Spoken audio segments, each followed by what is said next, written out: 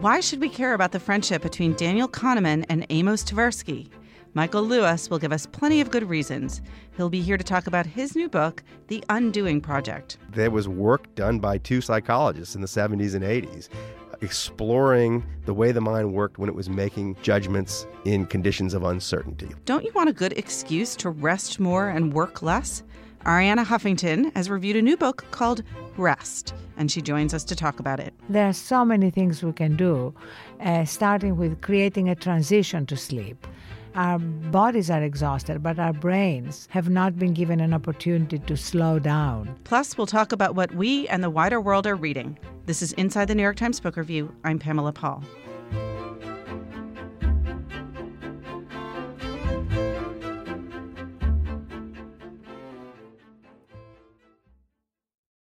Michael Lewis joins us now. His latest book is called The Undoing Project, A Friendship That Changed Our Minds. Michael, thank you so much for being here. Total pleasure.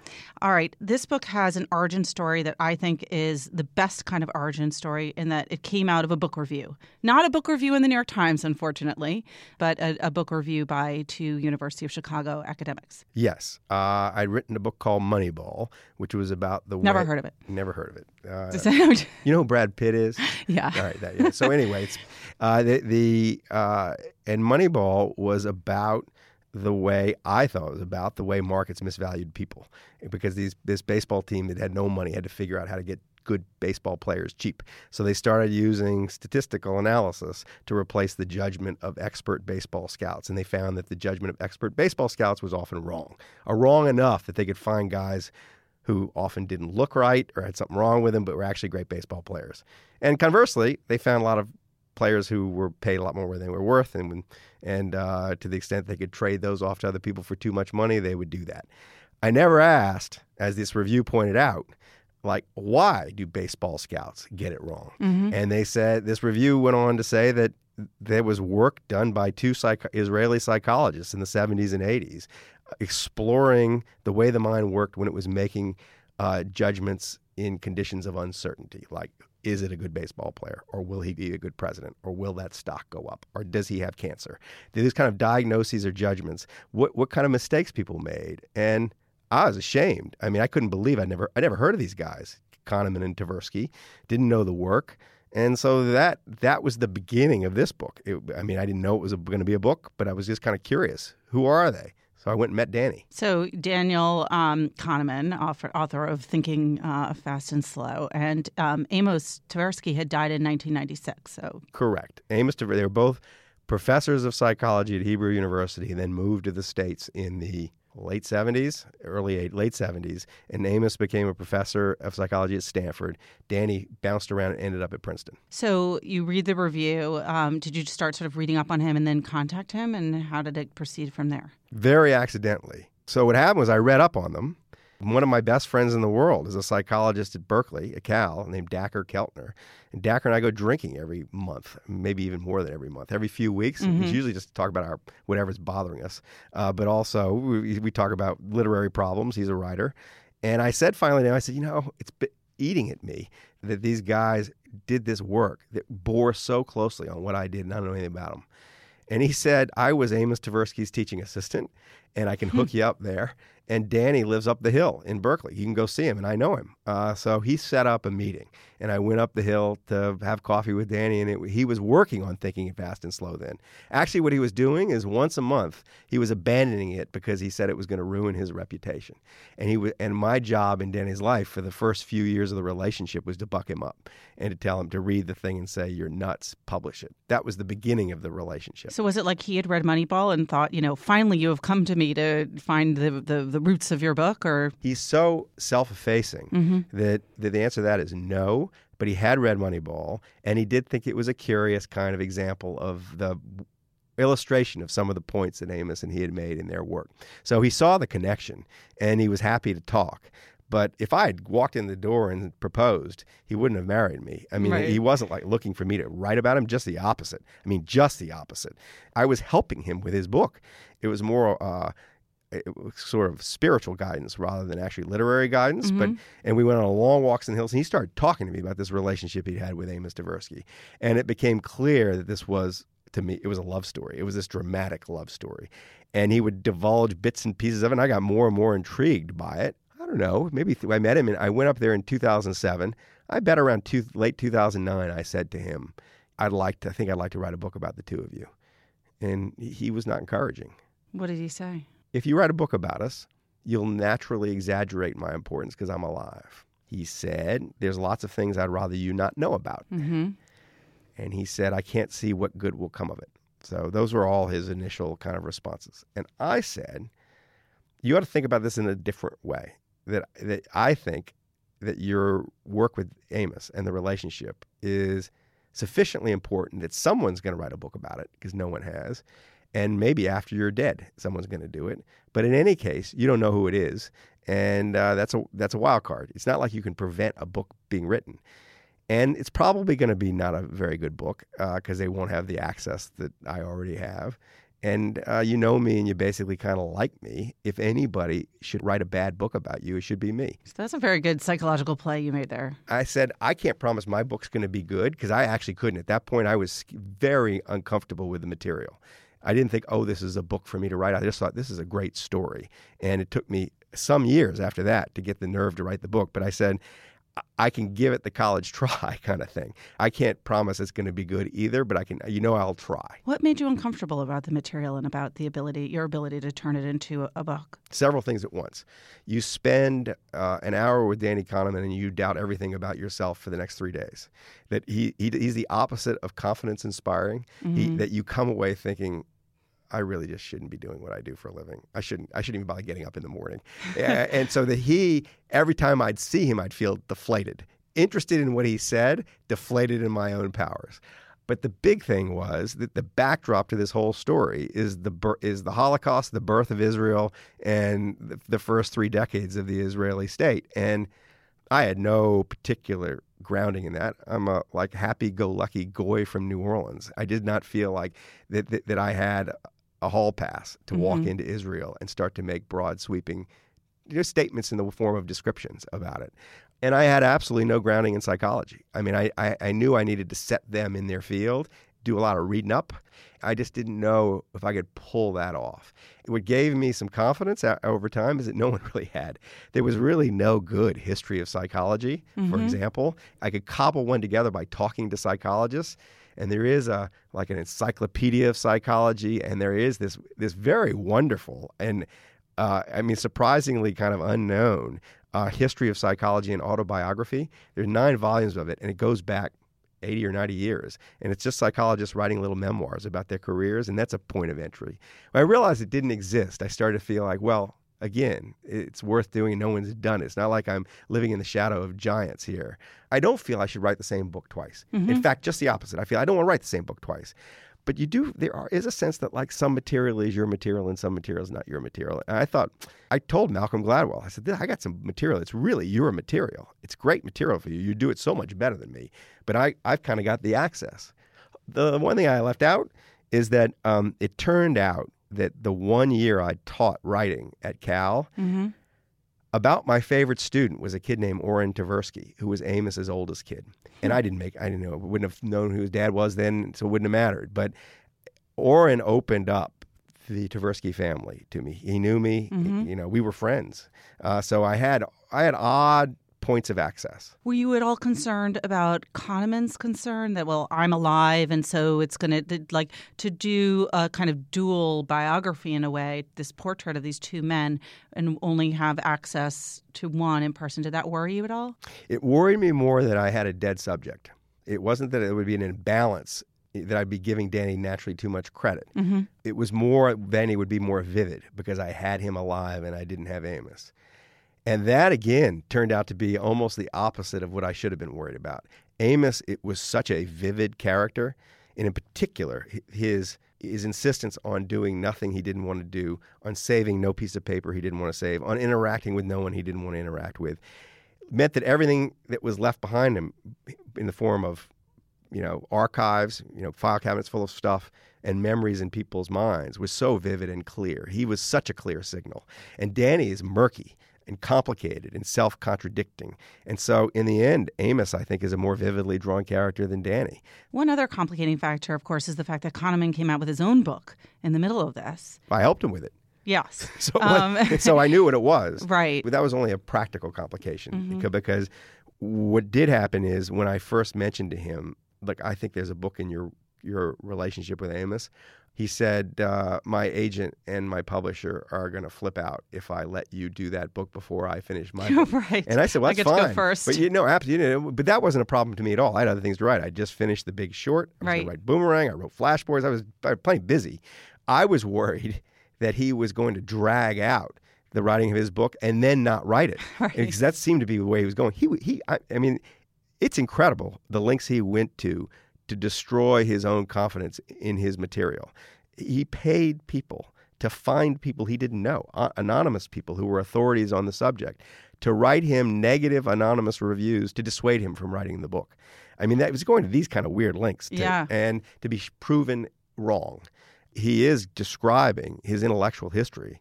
He basically leaves out the story. There are two things. The drama of his relationship with Amos was a love story, and I knew I was writing a love story, and he had no inclination to write it. And he remembered it in all kinds of weird ways, that I had all these love letters from the files of Amos Tversky that just jog things in Danny's memory. I had more I had better material than he did. And he didn't want to tell a story anyway. And the other thing he didn't really want to do, because it seemed braggy, is he didn't want to show the consequences of their ideas. Even if someone writes their own story and it's the same story you want to write, unless they have unbelievable literary powers, there's always room for someone from the outside to come in and do it in a different way. And it's worth doing. So you mentioned their background and how different it is from your own background. You have two guys who are both grandsons of rabbis, both atheists, both veterans of the Israeli military, both grew up in Israel and then moved here. Was that hard to kind of capture that background? Did you go to Israel and do research there? I made 5 long trips to Israel. I tried to find every living person who had anything to do with them. None of it's in the book. I mean, it's in the background of the book. Is this the most research you've ever had to do for a book that you've written? No. They're all this way. Yeah. They're all this way. You don't see the work.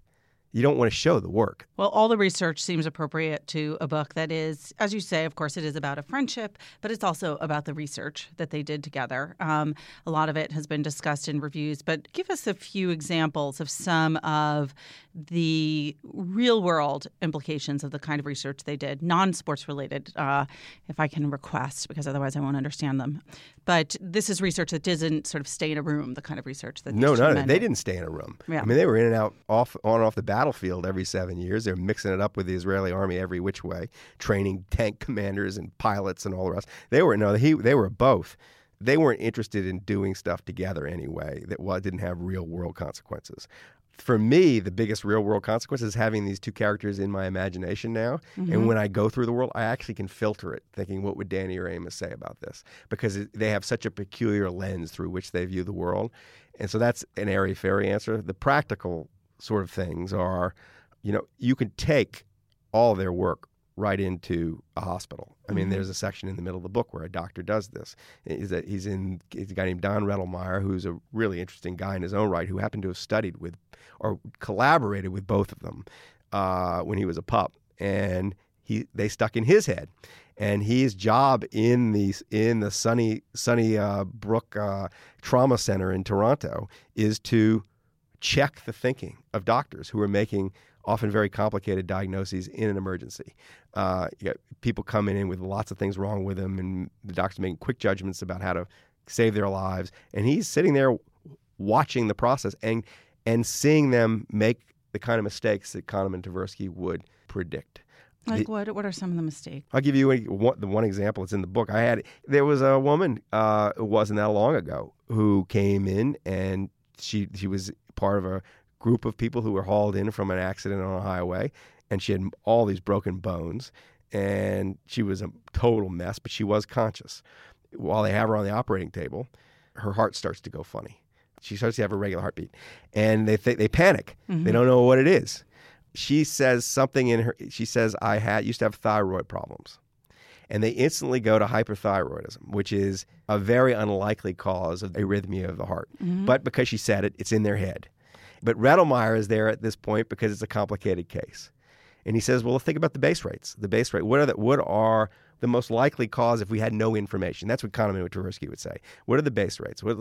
Much more likely cause are actually lung problems. And it turned out she had a collapsed lung that the x-rays had completely missed and would have killed her. It was simply by saying, wait, stop. Let's think of this in more coldly statistical terms. It's a really unlikely cause of a heart problem she just mentioned. We should wait. We should pause. You won't understand sports, but you will understand the general idea that people think in stereotypes. That's a crude way of putting one of their insights.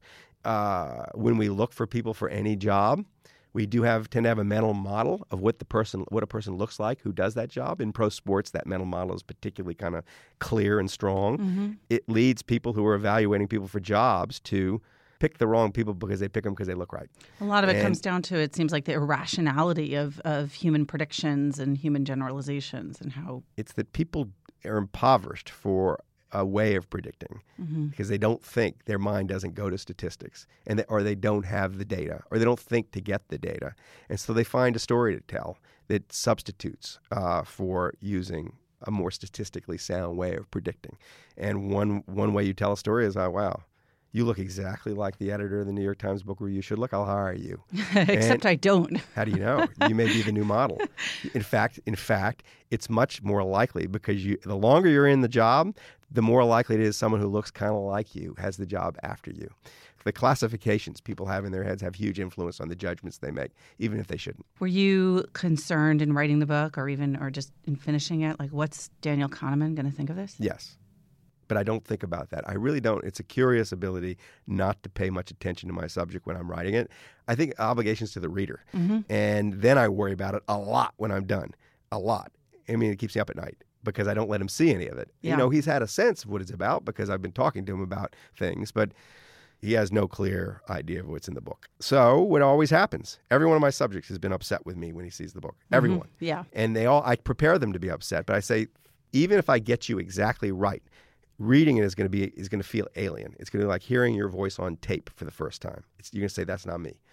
And I ask them all before they call and shout at me to have someone who knows them well read the book and tell them how far off it is. His objection, he did have objections. Small, big at first, but he already got over that. First, he said he loved it. Well, this is very Danny. He said, this is just marvelous. Then he said, I'm upset. But it was unclear what he was upset about. It turns out what he was mainly upset about was reliving the emotions of his relationship with Amos. That's what he concluded in the end. And now he's actually very happy about it. He actually said he was grateful for the book. So we're having lunch in a couple of weeks, and it's all happy again. But I don't buy the Janet Malcolm, all journalists are murderers. All journalists are sneaks. I actually think I'm not going to write a book about anybody I don't basically admire or like in some way. None of my books are about people I don't like. I trust that my general positive feelings for the character will come across to the reader, whatever quirks, flaws, warts, peccadillos come across in the story will be put in a broader context. My subjects have all been very smart. They kind of understand that if I'm not honest, it's not believable. People aren't going to believe the good stuff if they don't see the other stuff too. It's a somewhat loving attempt to actually get the human being across on the page, and you just hope everybody appreciates that. And so far, it's all in my career. It's all been kind of fine. Bumpy right after the book comes out, but then fine. Well, I expect readers will be very appreciative, and thank you so much for being here. Thanks for having me. Michael Lewis is the author, again, of The Undoing Project, his latest book, A Friendship That Changed Our Minds.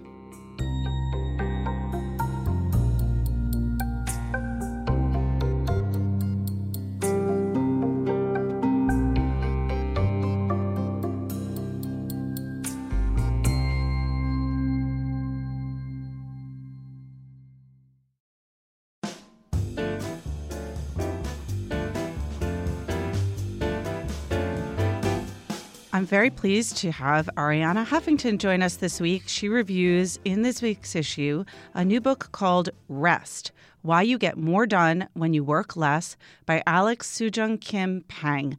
Arianna, thank you so much for being here. Thank you. It's great to be with you. So this is one of those books with a title that I sign on board immediately. Rest, Why You Get More Done When You Work Less. It sort of seems like, well, of course, it's one of those counterintuitive things that we all want to believe. Does the author persuade? Does the author make a case? Absolutely. The author really persuades because he brings together the latest science about how important it is for our performance, let alone our happiness and our health, to give ourselves enough rest. And he gives us examples from history of major leaders in politics, in business, in media, who prioritized their rest, not because they were lazy, not because they were not engaged, but because they needed that time to refuel and return to their jobs, their missions with kind of renewed vigor. And he also makes it very clear that we are all living under a collective delusion, that in fact, in order to succeed, we have to burn out. And he dates it back to the Industrial Revolution when we started separating work from life. Mm-hmm. It seems like rest is one of those words that we all think we know what it means, but I'm sure that he has a definition or maybe multiple definitions. Does he mean physical rest? Does he mean sort of psychological rest? Like, is it something that has to happen alone? Can it happen does it happen at any time? What does he mean by rest? For him, rest is something very deliberate. Mm-hmm. It's not just the absence of work. And in fact, one of the most convincing parts of the book for me was how often we think just because we're not working, we are resting. But we may just be kind of lost down the rabbit holes of social media, right? Checking hundreds of people's Instagram accounts and not really disconnecting in a way that refuels us. And there's actually a great quote that I included in the review that I'd like to read. Rest, Pang writes, is not something that the world gives you. It's never been a gift. It's never been something you do when you've finished everything else. If you want rest, you have to take it. You have to resist the lure of busyness, make time for rest, take it seriously, and protect it from a world that is intent on stealing it. And I think that sums it up for me for two reasons. One, the truth is that we're never done with work. Mm-hmm. There's never a moment when you can say, I've done absolutely everything I could have done today. We have to declare an end to work. We have to declare an end to the day. And this becomes harder and harder because we're slightly addicted and in many cases very addicted to our devices. The second reason is that there are so many claims to our time, and social media especially is designed to really consume more and more of our lives. This is not habit forming, and also with all the things like the likes, for example, which is just an easy way to get a dopamine hit of validation. All those things are intentionally designed to consume our lives. This is not a bug of the system, it's a feature. So we have to really, as Pang says, resist the lure. Very consciously set boundaries with our use of technology, not because we're anti-technology or not because we think technology is ever not going to be a big part of our lives, but because we need to reclaim sacred space. Rest is very different from leisure time then, I'm assuming. Like you can be doing something amusing or diverting or whatever, but that's not necessarily restful, right? Well, it's restful if it actually helps you disconnect from your jobs, your to-do list, your projects, your worries, and reconnect with yourself. Right. That's really the fundamental kind of definition of rest, the way he presents it. Refuel, be able to connect with the deepest part of ourselves from which creativity, inspiration, strength, resilience come. So it's very, common for people to scoff when you say like, "Oh, today we're busier than ever. We get even less sleep. We get even less rest than ever." And then people will say, "Oh, that's always been true. Think back to the days where people worked on farms and they woke up at 3 a.m. and they worked all day." Like, are we busier than ever? Are we getting less rest? Oh, absolutely, unquestionably. Not only are we busier than ever, but we were being busy like a badge of honor. Mm-hmm. How often haven't you heard from people, how often haven't you said yourself, I catch myself when I say it, how busy I am. Oh, right, yes. Or you get an email or you send an email with words like, I'm swamped, I'll get back to you when I come up for air, I'm drowning. Yes. I know. I reprimand myself now anytime someone says, like, how are you? And I answer busy. Because I'm like, that's such an obnoxious answer. We're all busy. Yes, exactly. So I think we need to kind of change the cultural norms so that people who actually take time to recharge and rest and refuel are the ones valorized as opposed to the ones who are bragging about how busy they are. There is something really important. Online, a title was used, which I don't think is completely accurate, which is Arianna Huffington on a book about working less, resting more. This is not about working less. Mm-hmm. It's about working smarter. You may actually end up working the same amount of hours, but be very deliberate about the kind of rest and recharging that you get when you're not working. And I think it's very important if we're going to change the culture to make it clear that this is not about slowing down. This is not about people who want to chill out under a mango tree. But why not? But do why that not? too. Right That also now, sounds good. But it's really about people in the arena. It's about people realizing they can actually be more productive, more creative, and at the same time healthier and happier and more creative if they are deliberate about the rest, the way we are about so many other parts of our lives that have to do with work. So for the author, for Alex Soojung-Kim Pang, what does a work day that also incorporates rest look like? Like when you get up and sort of how does that go? He's very open to multiple ways of shaping your day as long as there are deliberate periods of sleep, for starters. He and I are very aligned about the importance of sleep, and sleep is not something optional the way we have treated it. And also recharging periods during the day. They could be, literally 60 seconds when you can take deep breaths and reconnect with yourself and move out of automatic pilot. Or it can be a period to meditate or take a walk or do something that disconnects you and recharges you. And the key is that it has to be intentional. Well, it has to be intentional, yes. And the reason why this is important is because if it's not intentional, it's so easy for us to do what is the default setting of our lives, which is to get back online. Right. Or to get on our smartphones and answer more. I have 15 minutes. Let me answer the 50 emails that have accumulated. Or I have 15 minutes. Let me see what my friends are posting on Instagram. And we may think that's rest, but it's not. So we can screw up rest too. It's not just work that we can mess up. Oh, we can screw up rest royally, yes. So you've written a book, many books, but recently called The Sleep Revolution. I'm assuming that rest and sleep are different. But incredibly connected. Because sleep is really the foundation of rest. Modern science has made it very clear that unless you have a genetic mutation, and about 1.5% of the population does, and that means that they may get 4 or 5 hours and feel great. Yeah, I want that mutation. It's too late because you have to have it before you're born. No, I'm saying that because actually if you're pregnant, you can choose that particular gene editing so that your child can have it. But once your child is born, the die is cast. Right. So if you don't have the genetic mutation, the vast majority of us need 7 to 9 hours to operate on all cylinders.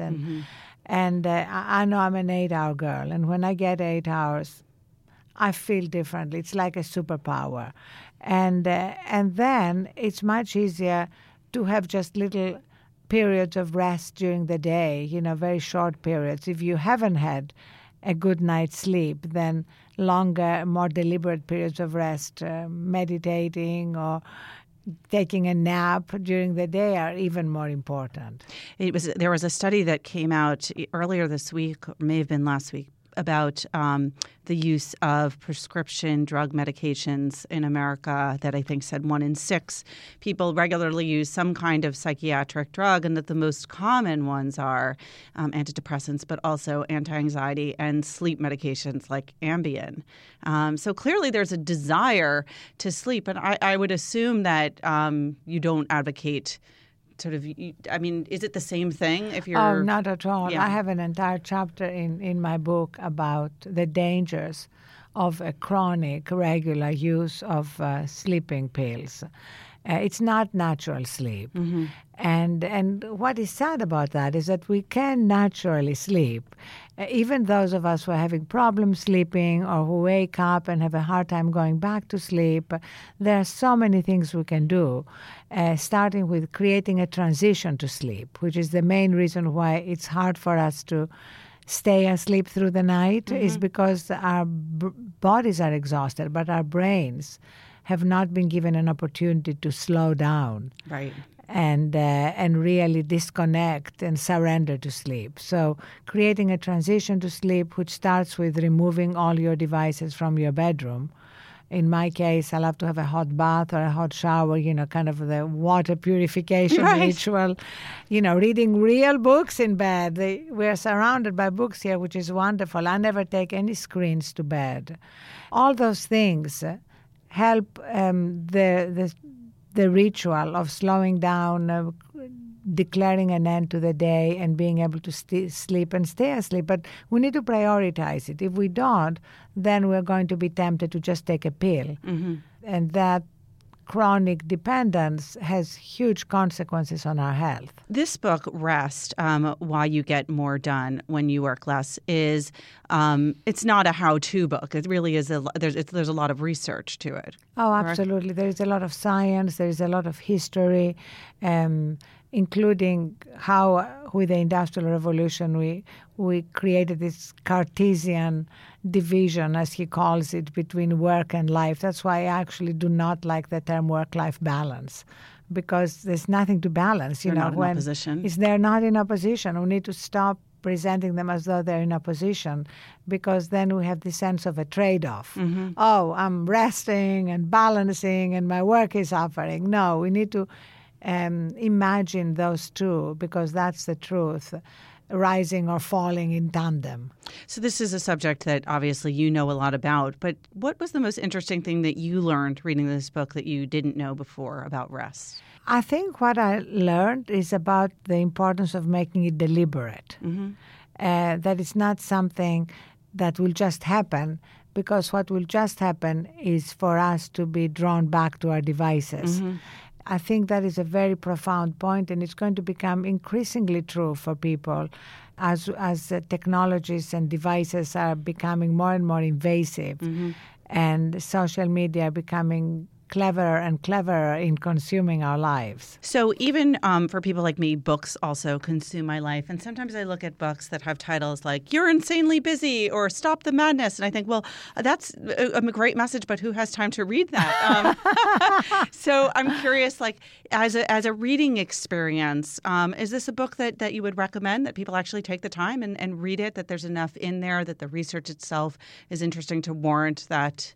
Oh, yes, I highly recommend it. I feel that this is the kind of book that you should put on some reading socks. Have you heard about reading socks? No, but I want them. It's already. Amazing. It's what like are they? the new craze. It's for me. It's just like really warm and yummy socks that you put on and curl up on a couch or in bed with a great book. So reading socks and rest, a great recommendation for this weekend.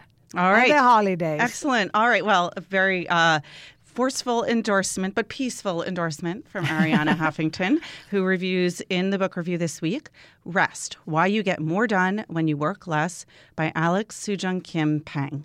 Arianna, thank you so much for being here. Thank you.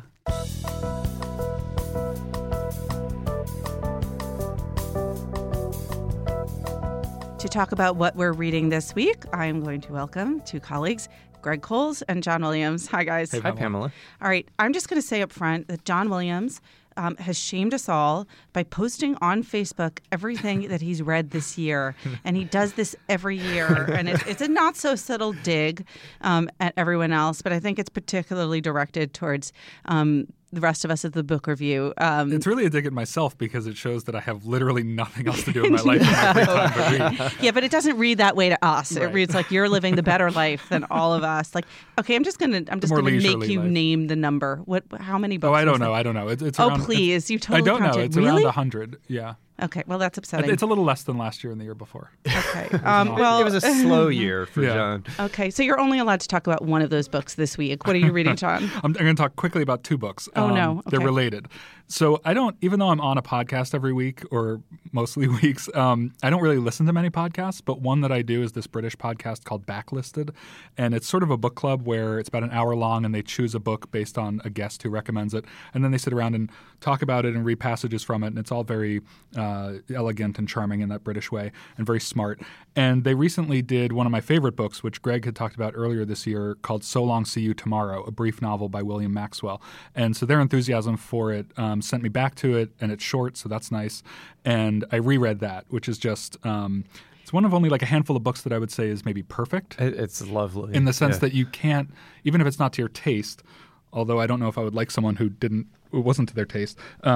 If you were handed it as a manuscript, you wouldn't change anything. Right. It's just perfectly made and perfectly done. William Maxwell, when we talked about him earlier, I had said that he was one of those obit reads for me, one of those sort of dead people word of mouth where like I read his obit. He was a longtime editor at the New Yorker, and then I immediately went out and I read They Came Like Swallows, which I think was his most autobiographical novel. Which is also beautiful. Perfect. Yeah, his editing, I think, comes into play there. I think he was very strict with himself as well as other people. And then he has a collection of letters that they briefly mentioned in passing on the Backlisted podcast called with Frank O'Connor, a short story writer who is Irish and who Maxwell worked with at the New Yorker for many years. And they have a collection called The Happiness of Getting It Down Right, the letters of Frank O'Connor and William Maxwell. And I love writers' letters. I have a big shelf of them at home. But there's a few like sort of bookkeeping letters between them that aren't that interesting, but there's a lot about the kind of art of writing and editing because they're going back and forth about O'Connor's stories. So you learn a lot about that relationship and the way those things work. And there's a lot of charm in there too. So I would recommend that one too. Greg, what about you? I'm also going to talk about a couple of books that are related in their way. You'll remember last week I was reading Evelyn Waugh's Scoop. I finished that last weekend and moved right on to another British writer, Dylan Thomas. New Directions earlier this year put out a very small, like a true pocket-sized edition of the Dylan Thomas story, A Child's Christmas in Wales. It's truly just a story. It's the kind of thing you can read in an hour or less. I put a fire in the fireplace. We had already decorated our tree. It just seemed, we're moving into the Christmas season now officially. This is this lovely kind of remembrance, very nostalgic and lyrical. Thomas, of course, was a great poet, and this is very poetic, almost like a prose poem. But looking back at a Welsh childhood and Christmas, kind of the excitement of the presents and everything. It's is it a personal memoir or is it fiction? I believe it's fiction, but it really reads just like recaptured, memory. Yeah, based heavily on his own. Yeah, very much so. I've never read it out loud to my children, but I was thinking the whole time that I was reading it, I think I need to incorporate this into the Christmas tradition next year when they're decorating the tree. I need to kind of I was actually picturing you sitting around the fire with the kids reading it. This sounds like almost revoltingly seasonal and anyway. It really would lend itself to being read out loud. It's the kind of thing that I'm sure, some public radio stations somewhere, the way that public radio stations everywhere play Alice's Restaurant on Thanksgiving, I'm sure that there are stations as well that read A Child's Christmas in Wales out loud at this time of year. Well, this isn't public radio, but would you like to read a tiny bit of that to us? Sure. I'll open it truly at random to give you a sense of kind of the lyricism. But that was not the same snow, I say. Our snow was not only shaken from whitewash buckets down the sky, it came shawling out of the ground and swam and drifted out of the arms and hands and bodies of the trees. Snow grew overnight on the roofs of the houses like a pure and grandfather moss, minutely white-ivied the walls, and settled on the postman, opening the gate like a dumb, numb thunderstorm of white, torn Christmas cards.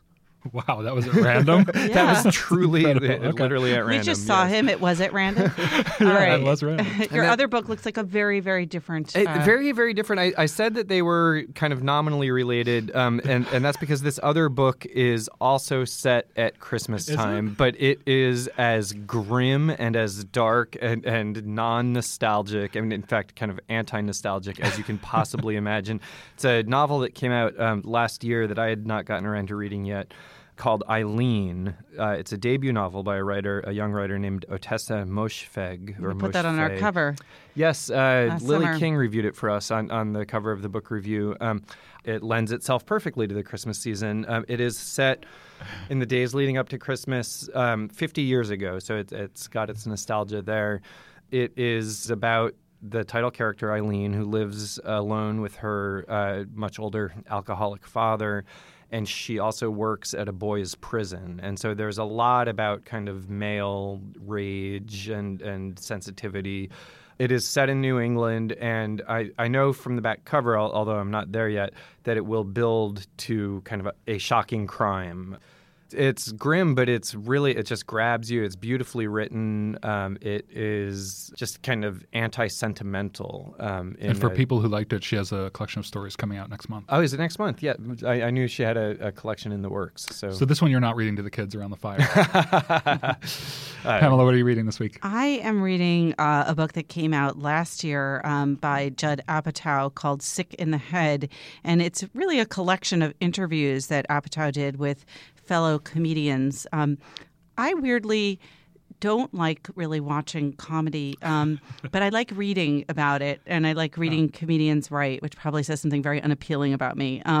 Reveals some terrible truth, but actually there are a couple of comedians I like watching. But anyway, what he does here is so great because it's their transcripts, so it's kind of the best of both worlds. You can read them, and then because it really is them in their own words, you can hear their voices saying what they're saying. And he starts it off with an interview that he does with Jerry Seinfeld while he's still he might be in high school, he might be been in junior high, and he grew up on Long Island, and Jerry was from Long Island, and I am sad to say also grew up on Long Island. Hey. Oh, John Williams We're proud also to say that we grew up on Long Island. I did not grow up on Long Island. No, Greg is a superior person. Anyway, it starts off, just immediately kicks in this first interview that he does. He was working for his junior high school or high school radio station, and he somehow persuaded bookers and comedians that he was an actual radio host and got these major comedians at the time to be interviewed by him. And he said when they would open the door and see this kid there, they'd be like, oh no. But they were too sort of polite to then be like, I'm not talking to you. So great. So I think he's 13 and he talks to Jerry and he asks him, it starts with a very open question. And Jerry Seinfeld's first answer, he says, I'm doing this routine now about this guy that was on That's Incredible last year. Remember that show? Oh, yeah. I love that show so much. I actually had a book version of that show, so that's what must-see TV. I was. This guy that was on That's Incredible last year caught a bullet between his teeth. It's like you see a thing like that and you go, what the hell is that? The guy caught a bullet between his teeth. I don't know what's funny about that, but I think to myself, there is something funny about that. And that's what I like to do. I think, what job did he have before he got into doing that? What made him go, I'd rather be catching bullets between my teeth. I have a whole routine about that.